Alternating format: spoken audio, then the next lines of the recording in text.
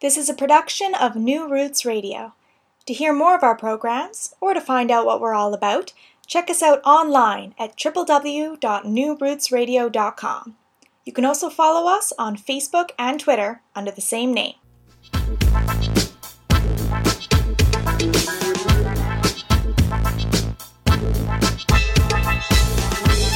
A lot of us like to put a hyphen in our identity. We're Irish Canadian, Greek Canadian, Ukrainian Canadian. For some of us, it's a simple conceit, a little bit of bling in our name. For others, it holds deep meaning. But how do you do it? How do you maintain two cultures at the same time? Do you keep one private, like a secret identity? Do you need a phone booth to slip into costume? Do you ever mix up the you that's supposed to be on right now? Today on New Roots Radio, we'll delve into the life of the hyphenated Canadian. Stay tuned. Hello, everybody, and welcome to New Roots Radio. I'm your host, Conrad Fox. Thank you so much for joining us. I'm looking out the window right now, and I can't believe what I'm seeing. It's sun. It's blue sky. Could this be Halifax? Well, that's sort of the theme that's going to run through today's show as we look at what it means to be a hyphenated Canadian here in Halifax. What is Halifax? We'll be asking ourselves that, and we'll be thrown off just a little bit as we head to a multicultural festival where it feels a little bit more like Lebanon than it actually does feel like Halifax. We'll have an exclusive interview with the writer Neil Bissoondath as he tells us that we should probably stop worrying about where we're from and just enjoy the culture that we have right now. And in our studio right now, we have three guests who are itching to tell us what it means to be a hyphenated Haligonian. But first of all, there's no better place to explore the hyphen than at a multicultural festival. These ethnic-themed street parties pop up all across Canada in the summertime. They're practically the engine that drives the whole notion that we can have more than one identity here. First, second, and third-generation immigrants declare to the rest of us that they're proud of their culture, and for a few short days, the rest of us try, unsuccessfully, to be like them. Well, Halifax's Lebanese community got a jump on the other ethnicities last weekend when it held the 6th annual Cedar Festival out in Fairview. New Roots Radio reporter Natasha Lipney spent some time hanging out there.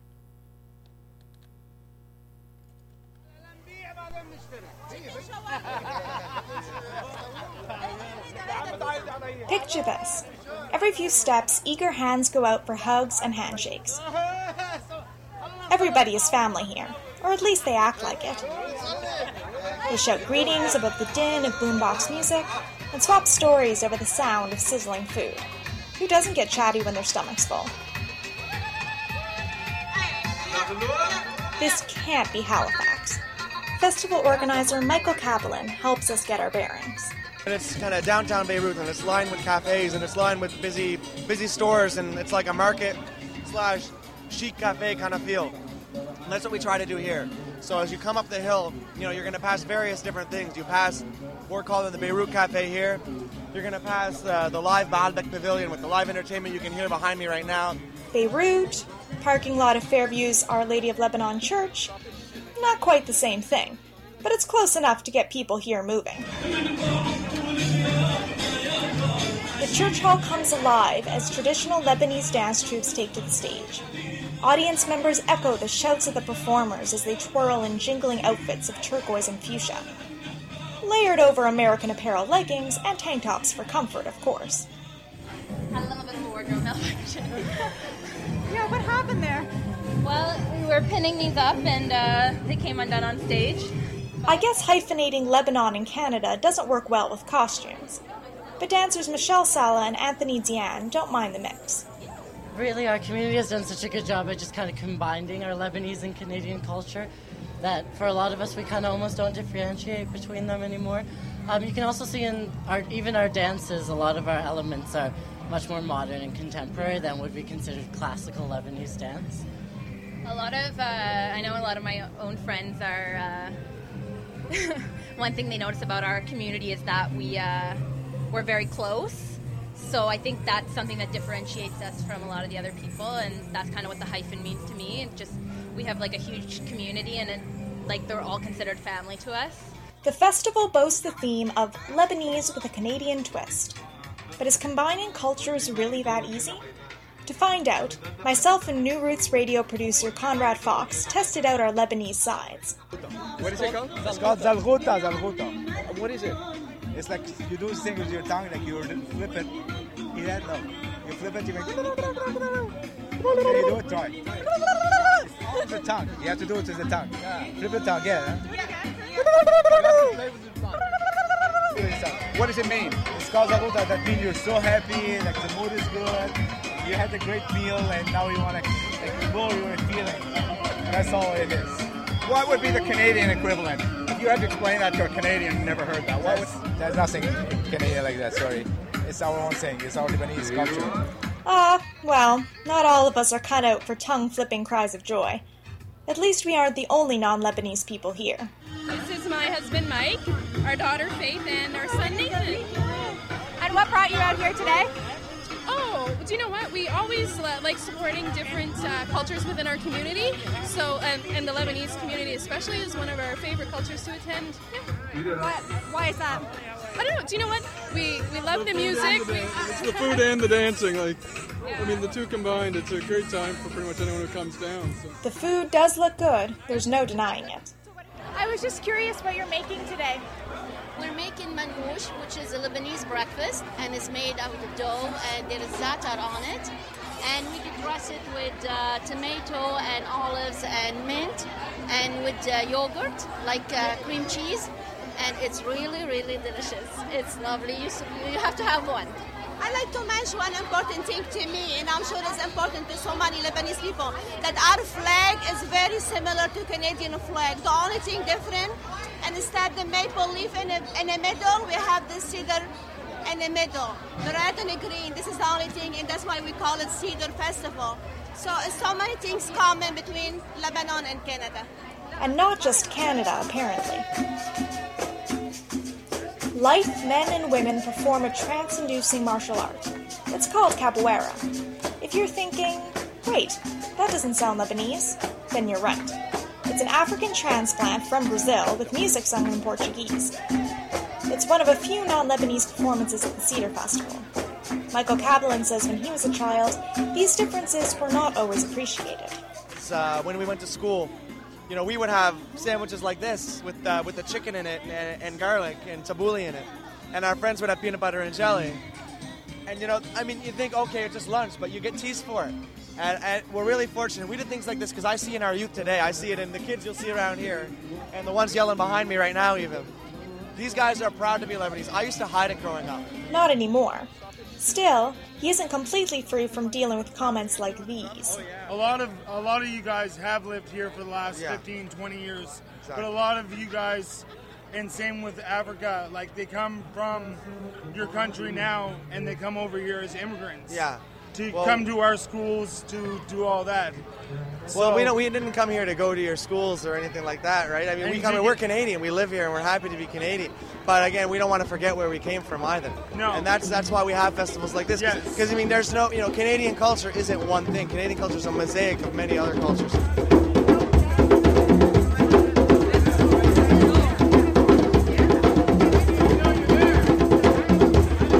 That was the Amoya Cultural Diversity Drummers. They play in an African style with members from Africa, Puerto Rico, and Dartmouth.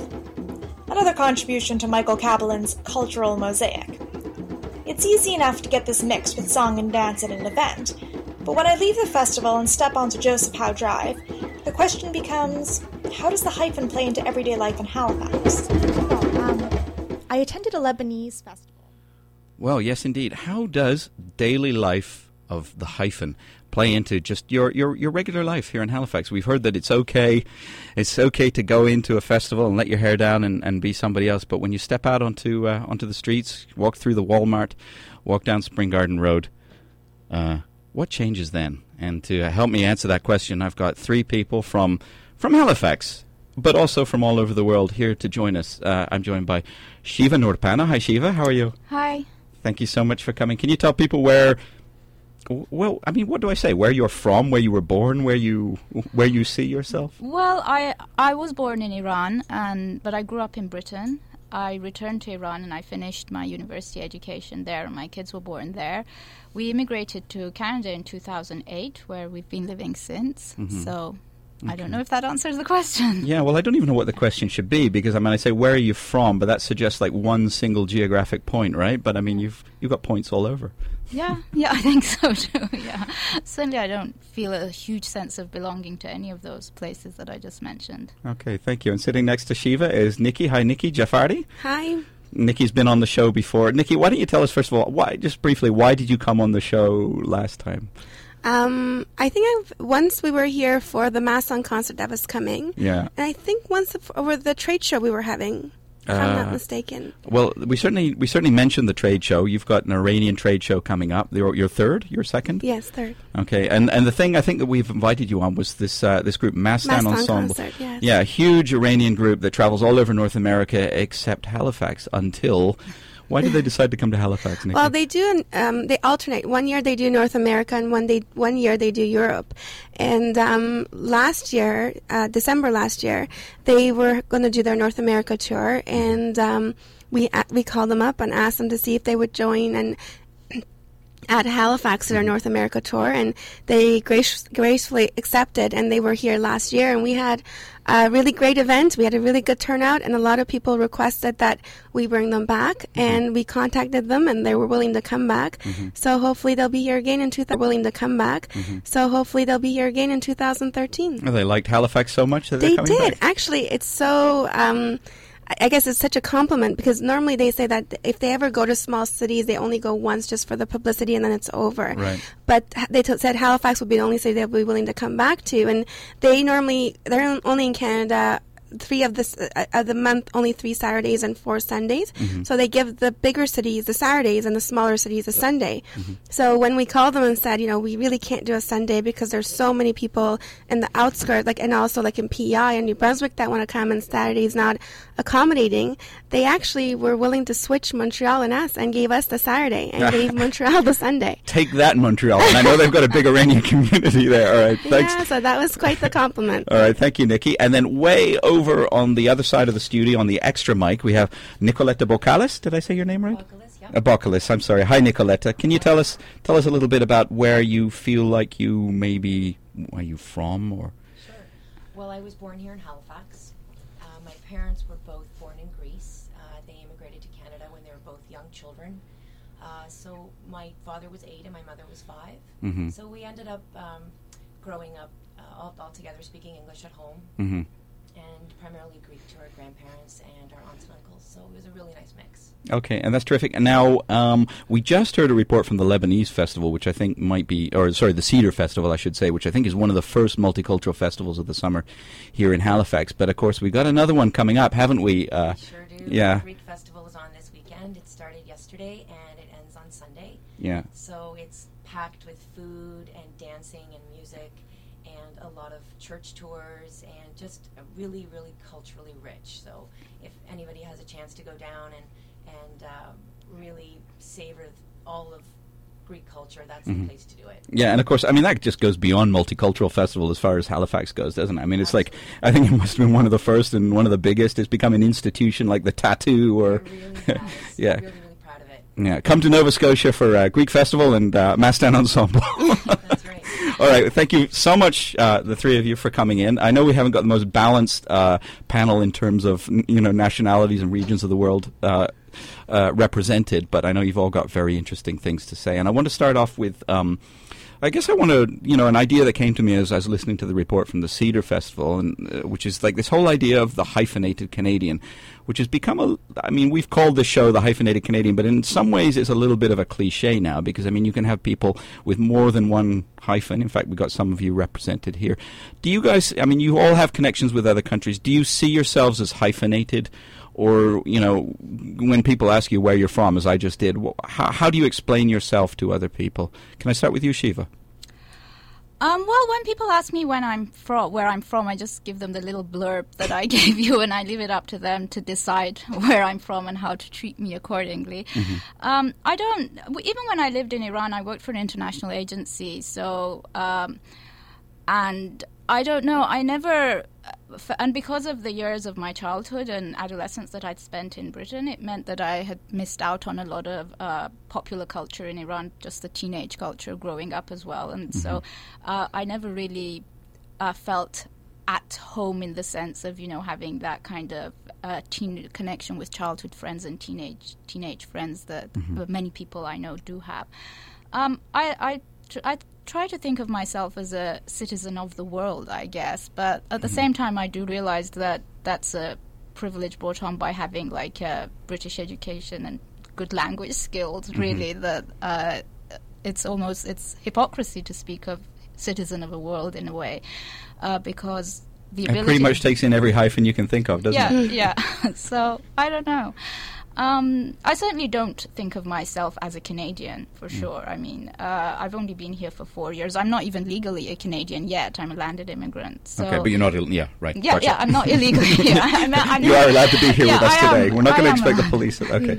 No, but... No, I meant I'm not a Canadian citizen. I understand. Yeah, and I don't feel so attached to Halifax that if I had to go to other places for jobs, etc., that I wouldn't go. So there's that. Having said that, I love Halifax. I love the feeling of security, and I love the fact that there's so much going on. And if you so choose, I live on Quimpool, and if you so choose, you can just walk out of your house, and there are like bars and music and so on. So it'd be fair to say that if you don't necessarily identify with Canada, you also don't identify with Iran. No, that's true. That it would be true to say that. So really, we need a different kind of punctuation mark to describe somebody like you, I think. I guess, or maybe we should just stop thinking of people in terms of their nationalities. I mean, that could be another groundbreaking idea.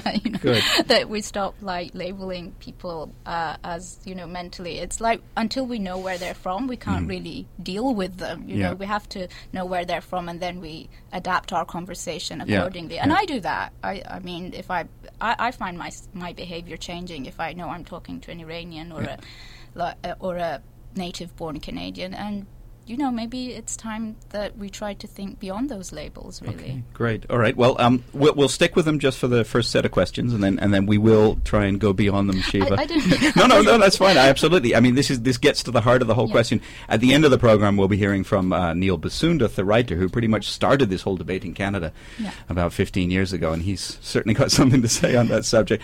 But first of all, let's talk about the little daily things. Nikki, can you tell me, do you go about your daily life as you're calling up musicians in Tehran or selling real estate? Do you think of yourself as a hyphenated Canadian, or?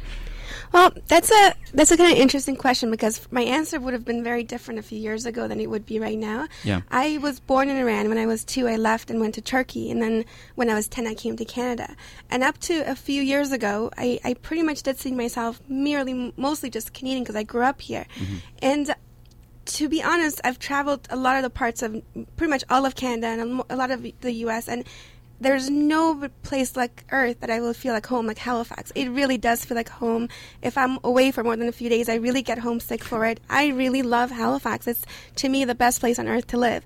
But having said that, when I'm in an Iranian surrounding, or I've in the last few years been around a lot more Iranian people, found a lot more about Iran, more about the culture, its history, and I would lie to you if I didn't feel a sense of connection to it, and I feel a part of it. And when I'm in that culture, I feel very much Iranian and very much proud to be a part of it. Yeah. But at the same time, I have a strong tie to the Turkish community, because I speak the language, and when I'm with them, I feel very Turkish, and I feel very proud to be a part of that, and I have such a great time. So, I mean, it's hard to say where am I from, because I kind of feel connected to all of it. But where would I consider home? It would be Halifax. Okay, that's really interesting. So it's not really a question of your name or your identity, it's where you feel at home. Yeah, they say home is where the heart is, sure. Right? So to me right now, since my heart's here, even though my entire family lives in Toronto, and I go to Toronto every 2-3 months, when I refer to home, I think of Halifax. So when we're at a party or something and we meet somebody, and instead of asking them, well, where are you from, we should actually say, where's your heart? I'm not joking. I mean that seriously. But you know what? I due to a lot of my work, I used to meet people, and most of the times when you fill an application for them, they're generations of more or less born and raised in the same place. Yeah. But almost very rarely now you meet someone that was born and raised in the same place. People travel. The world's become so much smaller. People are marrying into a lot of interracial marriages and relationships. So life is becoming so much more diverse, and it's so rare that you find someone that says, this is where I'm from. You can say, I always say, like, maybe what's your background or where's your roots? And then maybe that would be a little bit easier way to narrow it down. But where you're from, I really think where you're from is where your heart is. Great. Okay, Nicoletta, do you feel the same way? I do. I consider myself Greek Canadian. I was born, as I said, in Halifax, but I have strong ties and my roots are Greek, and so we try to speak Greek to our children as much as we can. They attend Greek school, and it's really, really important for us to raise them with that in mind.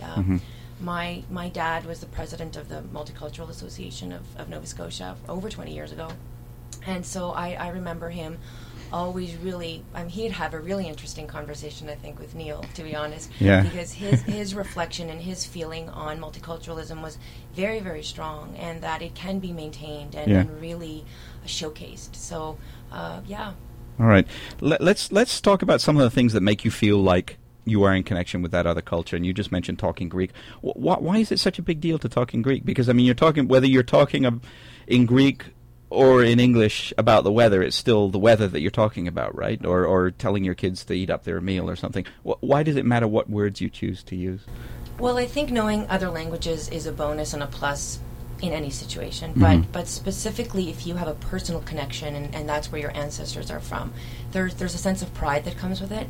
I know for me, I feel really, really proud when my children can speak to me in Greek and they can show me a Greek dance, or they're able to communicate with their relatives in Greek that really can't speak English very well, and so really, language then is the tie that binds. So for us, it's extremely important. I can't say I've done an excellent job of always speaking to my children in Greek. Well, why not? It comes naturally to you, doesn't it? It does come naturally to me, but we live in Canada, and in Halifax specifically, our mother tongue is English, and we communicate with our coworkers and our superiors in English constantly. So that's the language that I'm most comfortable in. I am fluent in Greek, and I was just telling you, Conrad, before my children were born, I told myself that I was going to only speak to them in Greek because I knew that they would learn English in society. But I haven't kept up my end of the bargain, and I feel really, really guilty about that. So Greek schools come in really handy for us. Every single week we sit down at the dinner table and make a rule. Okay, that's it. Only Spanish at the dinner table. And within a day, less than a day, by the time we get around to dessert, the rule has been forgotten. And I don't understand why, because, it's our house. We create the rules in that house. Why do we keep losing that? Shiva, I know you've got... We had the same rule, like only Iranian, only Persian on the weekends. I speak with the kids' parent. We both of us speak Farsi to our children. We never, or now perhaps a bit more English has crept in, but the main language that I use to communicate with them is Farsi. But they don't speak Farsi back to me. They speak English. They understand it, and they communicate regularly with relatives in Iranian through video chats and so on. And we visited at least 4 times. So they have a very strong sense of Iran and Farsi and speaking in Persian and so on. I like speaking Persian with them. It's like our secret language, and it means we can curse and swear at passers-by when we're out together and they do something annoying. We can say nasty things to them in Farsi while pretending we're being very polite and very respectful. So that's fun. Do you do that a lot, Shiva? We do. Well, no, we don't do it a lot, but sometimes it becomes necessary. So, Nikki, what's your preferred language?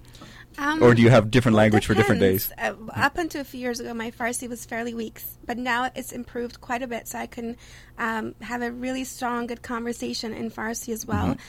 Turkish is still getting there, but I can carry a conversation in Turkish as well and English. But I find that the more I improve on the other 2 languages, the worse my English is getting. I have no idea why, but I find the last year or 2 my grammar is slipping, and I'm having a hard time coming up with words, and I get stuck. So because in different languages you think in one language, but you speak in a different language, and then you translate it. Yeah. So like I think in English, and I want to say something in Farsi, but then it comes up all weird. Or that happens to me. So it's kind of hard juggling. Yeah. If you have more than one language, but you use it once in a while, it's not as bad. But when you use 3 languages on a day-to-day basis, it does get a little bit mumbled, and I find a lot of people that knew me before, they've all said that my English has gone a lot worse. My vocabulary has gone.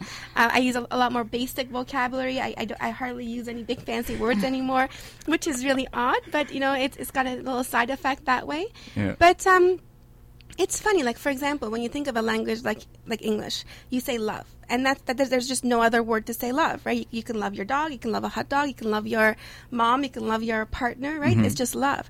But when you go into, for example, Middle Eastern languages, there is a billion ways to say love. And every one of them has a different level, different depth, means something totally different. So I find, like, in a lot of the Middle East languages, when you translate their love songs, it sounds really very normal in English. But then when you listen to it in its own native language, it's totally different. Like, even Rumi songs, when you translate Rumi is them, the poetry of the poetry. Iran, right? When you read the translations, or when I can't read Farsi myself, but when someone reads it to me, I find it sounds so different. And so, I mean, some things are really nice in its own original language, but if I'm upset or if I'm, like, in a very serious conversation, I just switch to English. It seems to be the most comfortable language for me to speak. Nicoletta, which language do you prefer to swear in? Oh, that's tricky.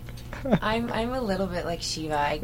I sometimes will talk to my children in Greek and think that nobody understands, but I really have to watch myself because we have a large Greek community here. So. Seriously, I mean, at school, I remember in grade 7 we had a bunch of Greek friends, and all of us could swear in Greek. That was the only thing we could say. You're right about that. But they say you shouldn't judge a book by its cover, and it's so true. These days, you honestly have no idea what anyone speaks. Like, I speak Turkish, but I don't look Turkish. So I was at a function. There was 2 Turkish guys.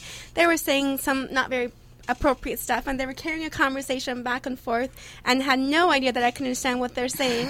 And then at the end, when I was leaving, I just said to them goodbye and have a nice day in Turkish. And oh my God, they turned red and purple, and they were so flustered. And I ended up seeing them at the end of the Turkish function later, and they're trying to avoid eye contact with all means. But so you just never know the person next to you. There's a clip on YouTube I saw. There was a person that was African American, but he spoke fluent Farsi. So he was sitting on a bench, and then this girl was going on and on about him. And then some racist comments, some really not nice comments, and all of a sudden he turns. Have you seen it? No. And then he turns to her and starts speaking in Farsi, and she just falls off the chair, right? So you just don't know, because people travel so much, people are exposed to so much, you just don't know what they understand and they don't. It's interesting you say that. I have found in Nova Scotia, not so much in Halifax, but I have come across some more so these days, native-born Canadians who've never traveled, and it never fails to freak me out because I know there are Canadians who've been traveling a lot since high school and university, and they've been to all sorts of places and they've done all sorts of things, Korea, Japan. We were saying with a colleague today, it's like the world is their playground, African countries, Europe, and so on. But then you come across Canadians also, sometimes from like more rural areas or not so urban areas, and they say, "No, I've never been on a plane. I've never been on a plane, and I never felt the need to." And they stare at me in amazement. It's happened to me that, wow, why do you feel you need to travel? What is? So I don't know whether that's a thing for Nova Scotia, because I understand it is a more like conservative, with a small c, if I may say, province, compared to maybe you don't see as much of that in Toronto or Vancouver. But certainly here I have come across people who've never traveled. Do you find that, Nicoletta? I mean, you're pretty involved with the Greek Fest. You've got a child performing on I do. My 8-year-old little girl is going to be dancing her first Greek festival, so she's very, very excited, and she's told all of her friends when she's dancing, and they're very excited, which is really, really nice to see. So now, the friends that she tells, are they Greek or are they Nova Scotian? They're at her French school, and but they're very, very intrigued and very, very interested, and they want to know all about the Greek dancing and all the intricate steps involved, and so she's very, very proud of that. I'm really seeing it this year. Do you think something like the Greek Fest is enough for those Nova Scotians among us who haven't really had the chance to travel? Do you think going to something like the Greek Fest is enough, is a way of sort of, traveling vicariously? The Greek festival gives you a really, really good introduction, but it's not the same as being in Greece. No, of course not. Really, in terms of, you'll just get a little taste of what it's like. So that the dancing and the roasted lamb and all of the things that are associated with the Greek culture, church tours, of course, and so you'll get a really great little glimpse. But it doesn't take the place of traveling to Greece and seeing all of its beauty and its history. So It's a wonderful experience, I think, for both Greeks and non-Greeks in Nova Scotia to be able to participate in this. But I would absolutely recommend visiting. Well, who wouldn't? Yeah, sure. When I was at we just heard now the report from the Cedar Festival. I mean, I tried to do this thing, which is very, very Middle Eastern. I think they call it the zagarit, the sort of the warbling with your tongue, which I'm not even going to attempt right now. But we heard a recording of me failing miserably. Natasha did much better than I did. But I mean, even if I'd practiced it, you know what I mean, right? That sort of warbling noise that you make of happiness and jubilation. Even if I practiced it, it still wouldn't mean the same thing as if somebody from the culture did it, right? It would just be me imitating the culture. So, I mean, I don't know. We've talked about the sort of cultural interchange, and none of us is really, what we look like. But there is this sort of core there, isn't there? That some kind of connection makes you something, and the rest of us just sort of have to stand on the outside and look at it. Because I grew up in Toronto, I remember when we used to go to high school, you pretty much traveled the world just by going to school, because you would have friends from all walks of life. You would go to their house and you would be exposed to all kinds of different food and music and culture. So when you come to this place like Halifax, we have a multicultural festival that's just, a 3-day festival, and it's over. A few little events here and there, but it's not as much. But I found over the last few years it has become definitely a lot more multicultural. But some of the huge difference, like I find for almost most Middle East families, they take care of their kid till pretty much he's like 60 or 70. He's still like a responsibility of the parent, right? So when they're in school, like most of them pay for their education, their house of living. If they're married in the beginning of the stages, like they help with the home. The whole works like till the kid is really off on their own feet. The parents have such a support, and they really encourage the education, they really encourage the traveling. But for most of us that grew up here, by the time we're 18 we move out. Most of us pay for our own schooling. We work since we can, we open our eyes. We're Canadian-born people. We're Canadian-born people. And then when we are done school or we start work, we already have a huge debt to start with. Then we start getting into a house that we end up having another mortgage debt to combine that. So by the time life kicks in, most people are just so busy managing the day-to-day expenses of just living, doesn't really leave a lot of time and money to just go exploring the world.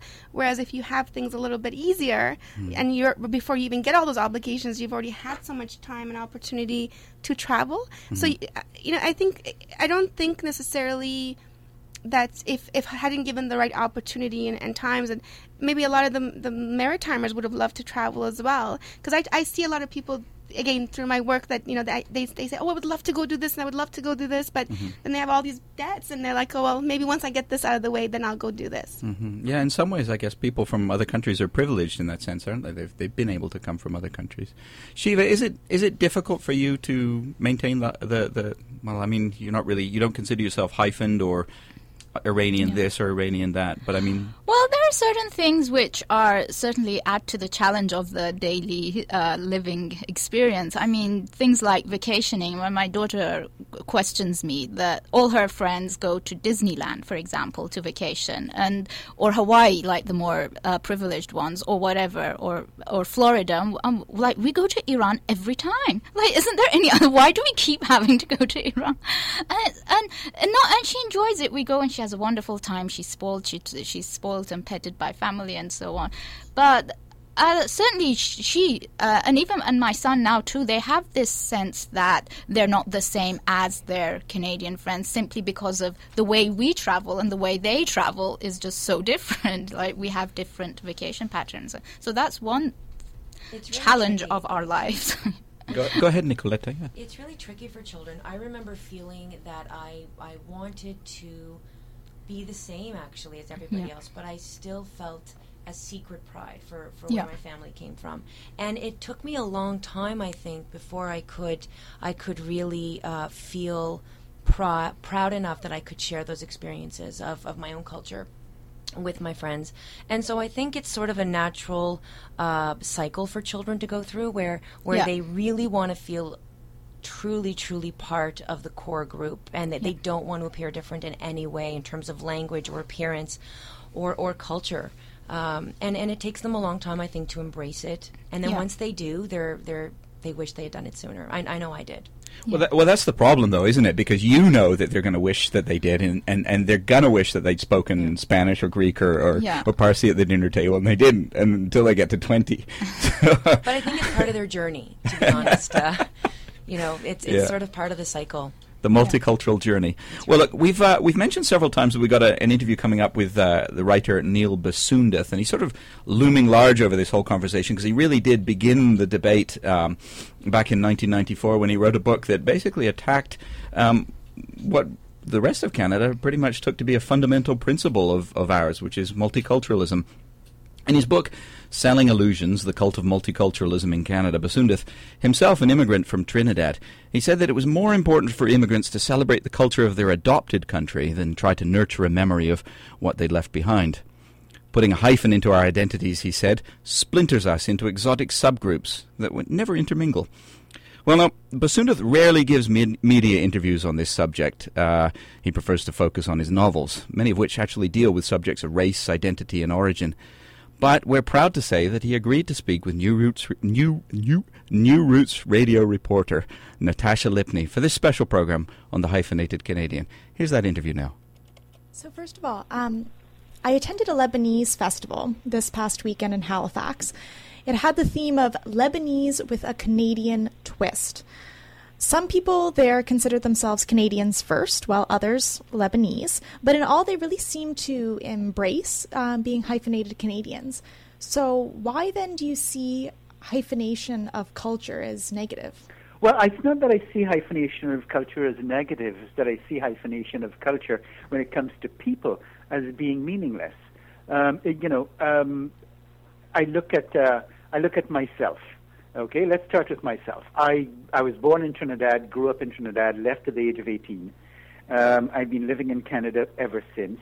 English Canada, Toronto at first, then Montreal, now Quebec City for, 16 years or so. At this point, should I be referring to myself as being a Trinidadian Canadian when I haven't been to Trinidad since 1984, when I have no idea of what's happening in Trinidad? Very little interest as well. I mean, at this point, after all of this time in this country, I consider myself to be purely Canadian and fully involved in life in Canada and the life that this country has allowed me to live. So the Trinidad is part of my past. So to call myself Trinidadian Canadian is utterly meaningless.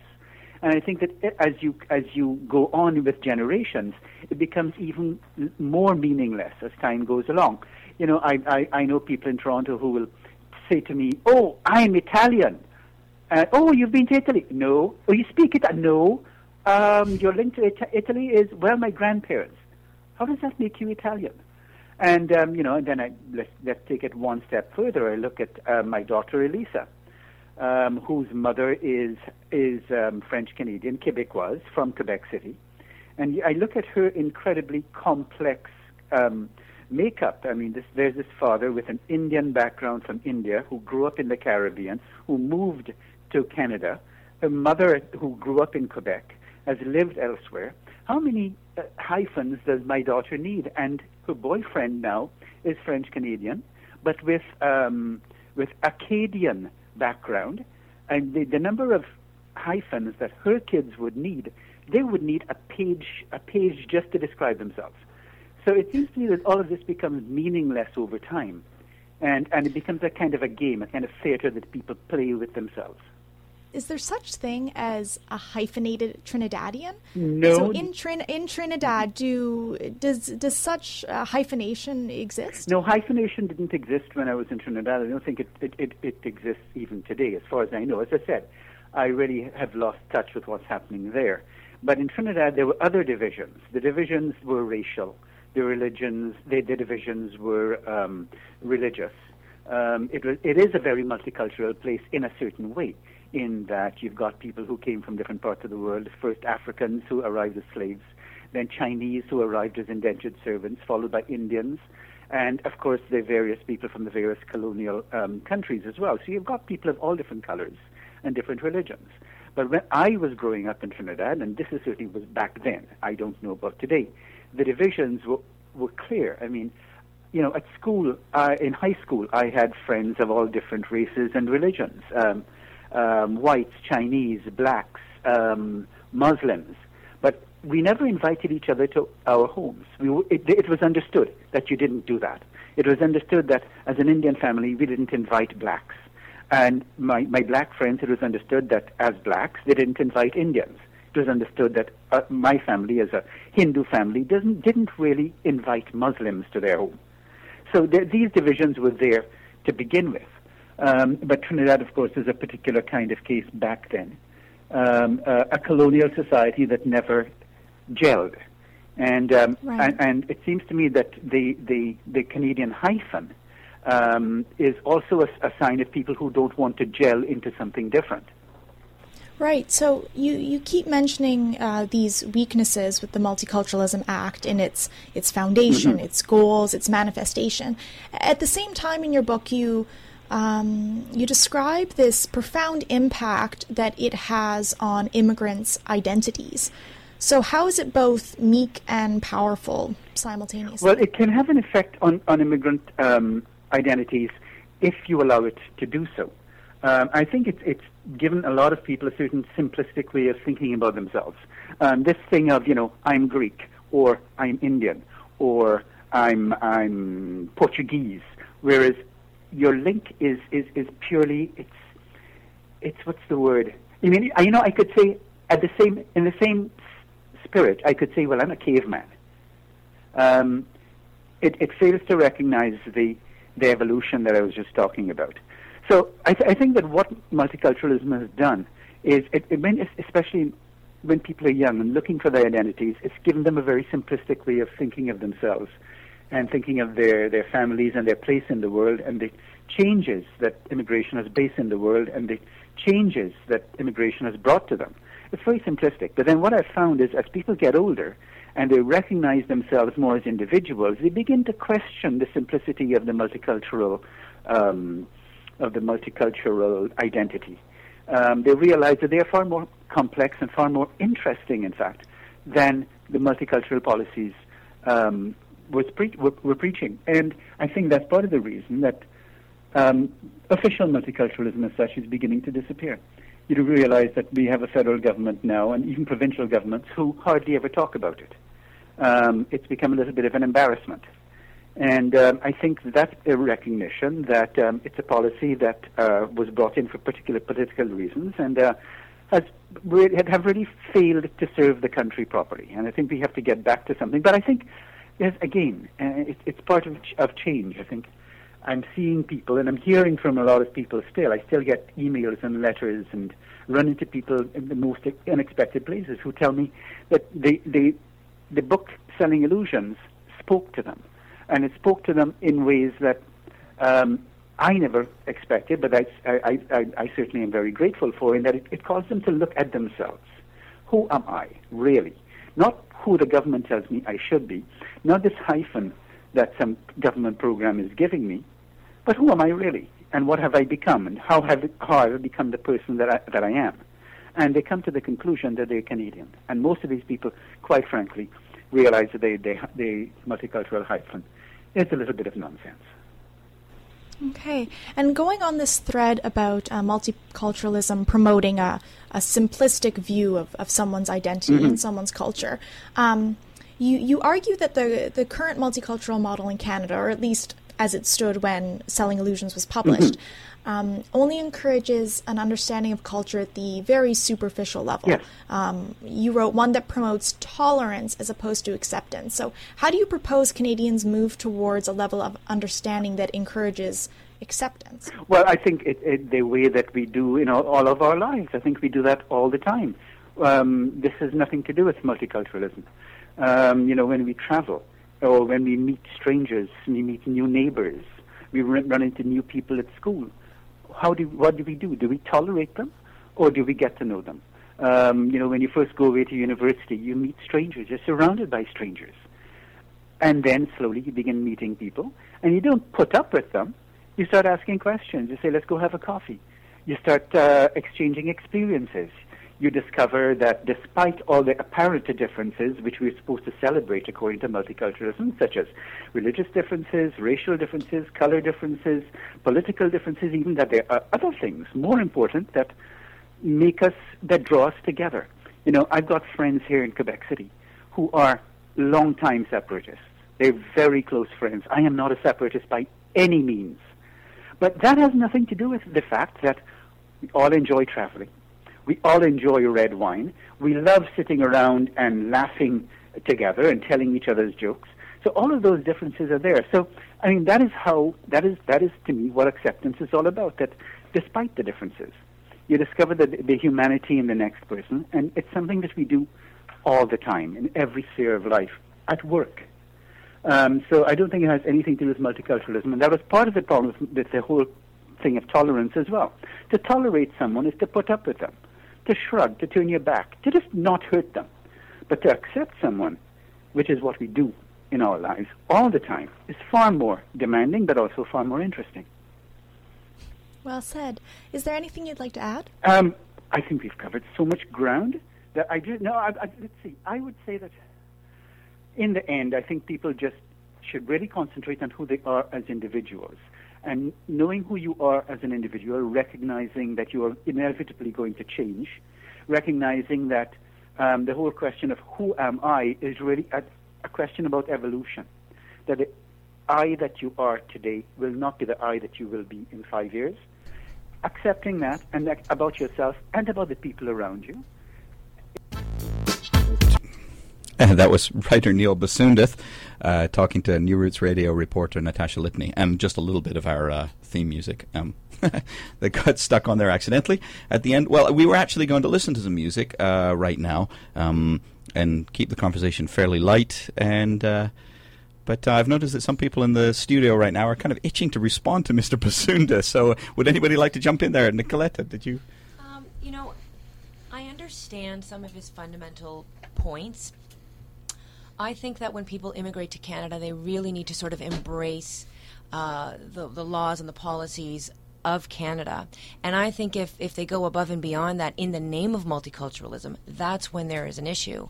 But I don't believe that there's anything wrong with really sort of feeling pride of where you come from and wanting to show that to your family and your friends and sort of really, really feel that you have that strong connection with another place. And so I understand some of his points, but I don't know that I agree wholeheartedly with him. Yeah, I mean, you did say at the beginning of the program you are Greek-Canadian. I am. And that doesn't mean that you think that your Greekness takes precedence over No, your not Canadian. at all. Yeah. Not at all. I'm very, very proud to be Canadian. Yeah. I'm also very, very proud of my heritage Yeah. and my ancestry. So, and I think it's very, very possible in a country like Canada to live both. Right. Okay. Shiva, what would you like to say about that? Yeah, I want to echo what Nicoletta says. And at the end of the day, I dislike prescriptive dictates anyway, that you should not consider yourself so-and-so and you should consider whether it comes from the government or an author or a thinker. If somebody feels proud of their Italian ancestry or whatever, then, you know, nobody had. I mean, that's why he came to Canada, to have the freedom to embrace that, and nobody should tell him, no, that's how you should feel. And if you don't feel interested in Trinidadian politics after 20 years, that's your prerogative. But there may be other Trinidadians who do feel interested, and there is nothing wrong with that per se. I mean, there are plenty of Canadians who are interested in politics in all over the world. I mean, that does not necessarily... So I think one point that I want to make is that I think he's almost... reverberating the Quebecois interculturalism. I understand, and there's a whole body of academic work on this subject, which is not my field. Yeah, unless you can summarize it in 10 seconds. The Quebecois government as such rejects multiculturalism and has more. And I think he is just kind of putting that in English for the masses. Yeah, he actually did respond to that, and we left it out because we were afraid of opening too large a can of worms. You're quite right, though. Yes, I mean, that's sort of where he's coming from. But he did say, I was surprised that you didn't agree with him more, because he talked about us being individuals before being part of a group. And I thought that kind of connected to your sort of idea of being the global citizen and not really worrying about labels. It is true. I think we should not worry about labels, but I also think, I mean, we can't. It's almost as if looking at the cart before the horse. There is institutionalized racism in Canada, as in many other places of the world. There are studies which go on. So why do these hyphens come about? I mean, it's not because of the hyphens that the racism and discrimination exist, right? The racism and discrimination is there. There are studies which talk to it.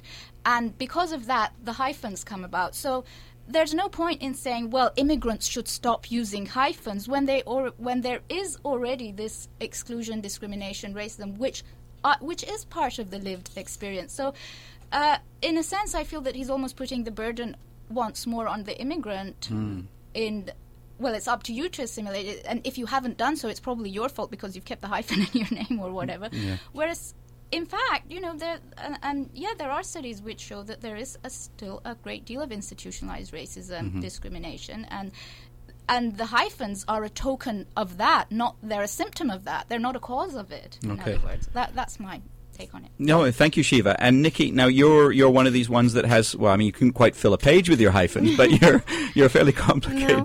Well, go ahead. Listening to him, before I heard him speak, I had a bit of a different perception from what we had just spoken before, but hearing him speak, I find there's a lot of merit to what he says, but the one thing to keep in mind is when people immigrate, everyone immigrates for a different reason. Some fear, they may love their culture, they immigrate for safety. Some is for a better opportunity for their kids. Some, many reasons could be why they're here in Canada.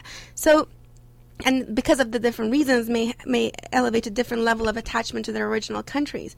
But I find as long as you're here and you're totally embracing yourself in the Canadian culture, you're a contributing member of your society, and you're giving it all you have, and then you have a sense of belonging to somewhere else, may not necessarily be a bad thing, but like you kind of get the best of all worlds, right? So I take some of the Iranian culture, some of the Turkish culture, some of the Canadian culture, I mix it all together, and now I'm a very multicultural person, all in a one man show. But you don't necessarily have to say I'm Iranian, so I have to do everything Iranians do, or Turkish, or Canadian, or Greek, or anything else, right? So, and there's a lot of cultures who influence me who I've never even seen.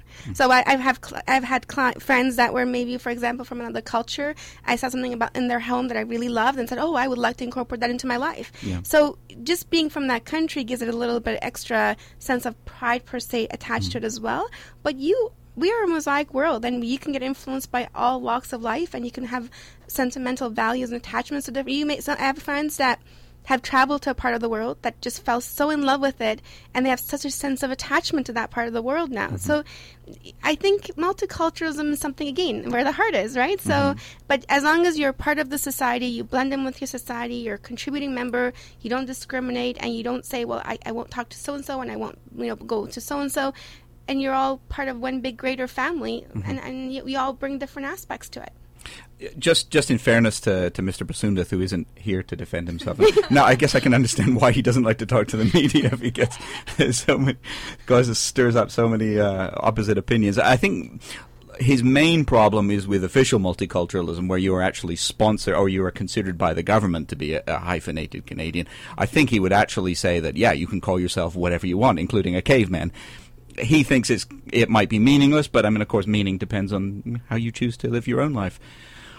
Let's end on one. There you go, Mr. Bissoondath. Let's just end on this last question. I completely agree that you can mix and match your cultures, and you can take bits of this and bits of that and so on, and you can wear earrings from one country and shoes from another and talk 10 different languages. But at the end of the day, doesn't it all come down to who you're with? When I went to the Cedar Festival, I was really, really impressed by the fact that this was a group of people who are amongst their own, and I love this. This is not a criticism in any way at all, but you could sense that they were able to behave in a way that they might not walking down Spring Garden Road or in Walmart, and it kind of, everybody, like, to keep these cultures going, don't you have to feed off each other and create these sort of little, I mean, you create mosaics, don't you? The little pieces of mosaic. Does anybody want to come on that, or is it too early in the morning to take on that one? No, I think that there's some merit to that for sure. Yeah. I think when you're with people of the same culture as yourself, you may behave or have conversations that you wouldn't with others. And I think it's more of a sense of belonging and a sense of unity. Well, I mean, I remember in grade 7, George and Evangelo, they had a little club of 2, and they were the Greeks, and they were also us, but they had their own little, you know what I mean? Yeah. Well, isn't that kind of like an inside joke? Every family has an inside joke that only they get, right? So a culture is kind of like have their own inside joke. So when you're with that family, you could act or behave in a certain way and have your own little inside jokes or things that only you guys get. And it's fun and it's cute, and then it's over, and then you're a part of a bigger circle. And I really embrace that, and I like it. I think it doesn't take anything away from me being Canadian to be a part of that as well. Well, because most of the time it's referencing something that only you might know through books or television or just social media. And unless you're part of that culture, you wouldn't know. Yeah. You know, I mean, that's about. fair enough, but it's also, I mean, speaking just to the context of Iran, I do feel that I can have freer conversations with Canadian counterparts, for example, about secularism, religion, which I can't have with Iranian friends, because you never know when, like, people are so sensitive about things like religion and politics or whatever, and you never know when you might suddenly be drawn into a horrible argument or horribly offend somebody. Mm-hmm. So at some level, I find myself much freer when talking with Canadian people, well, some Canadian friends, about certain topics. But then it's true with Iranian topics, I can talk about poetry and Rumi poetry, and stuff. Yeah, and stuff. Can we ask what the stuff is? No, I mean, do you ever get frustrated by? I said it was the last question, but something else occurred to me. Do you ever get frustrated by not being able to talk about certain things with people of the other group? When I came back after living in Mexico for 15 years, I had a very, very different view of the world. And I thought, I came back to my Nova Scotia and I thought, well, this is my native country and all these things I want to talk about. And I couldn't talk about them. I didn't have the words, the experience, like you said, Nicolette, the points of reference. Do you ever get frustrated by those walls between each piece of the mosaic? Yeah. I myself know. Well, I find like even Iranians, right? Every generation of Iranian you speak to, they have their own little inside jokes that the other ones don't get. So like the younger generations use expressions that, someone else may like, what the heck are you talking about? There's like maybe newer movies that just came out that they haven't seen, so they don't know what the joke's about, right? Yes. So I think it's all in the greater scheme of things. We're all human. We can all find a way to communicate together, reach out together, find a common ground to talk together. So if we look for barriers to divide us, there's always tons to find. But if we look for barriers to unite us, there's always tons to find too. Like when I moved to PEI, I was 21. It was the first time I was ever away from Toronto, and I met this lovely Lebanese family, which was just down here for the Lebanese festival, and they really took me in, and they taught me belly dancing and the debki, and then they brought me to the Lebanese food, and it was amazing. I embraced their culture and their family, and it was lovely. And maybe they weren't Iranian, maybe they weren't Turkish, but there were still tons of common grounds to feed on, right? So we could just look for the similarities to build on as opposed to look for the differences to divide us. Yes. Let's end on that point. That was an absolutely wonderful way to bring this episode of New Roots Radio to a close. We've been talking about the hyphenated Canadian here on CKDU 88.1 FM. We were joined by Shiva Nurpana, Nikki Jafari, and Nicoletta Bocales. Bocales, I'm sorry, I'm giving it the Spanish pronunciation, but it's a multicultural world. Yeah.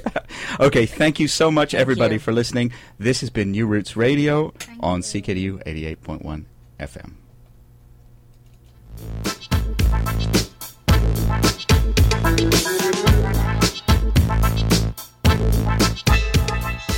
Well, that's all the time we have for New Roots Radio today. I've been your host, Conrad Fox. I will continue to be Conrad Fox, just not hosting anymore. Coming up after this, we have Spanish music in Spanish with Conrado Fox, a distant cousin of mine who speaks a broken Spanish, also joined by La Bonita Rosie Rodriguez. That'll be coming up in just 2 minutes. If you'd like to find out more about New Roots Radio, why don't you check us out online, www.newrootsradio.com. You can hear this and all of our past programs. If you'd like to send us a complaint, a comment, or any kind of contribution to the program, give us a line send us a line at newrootsradio@gmail.com. Thanks everybody for listening. Goodbye.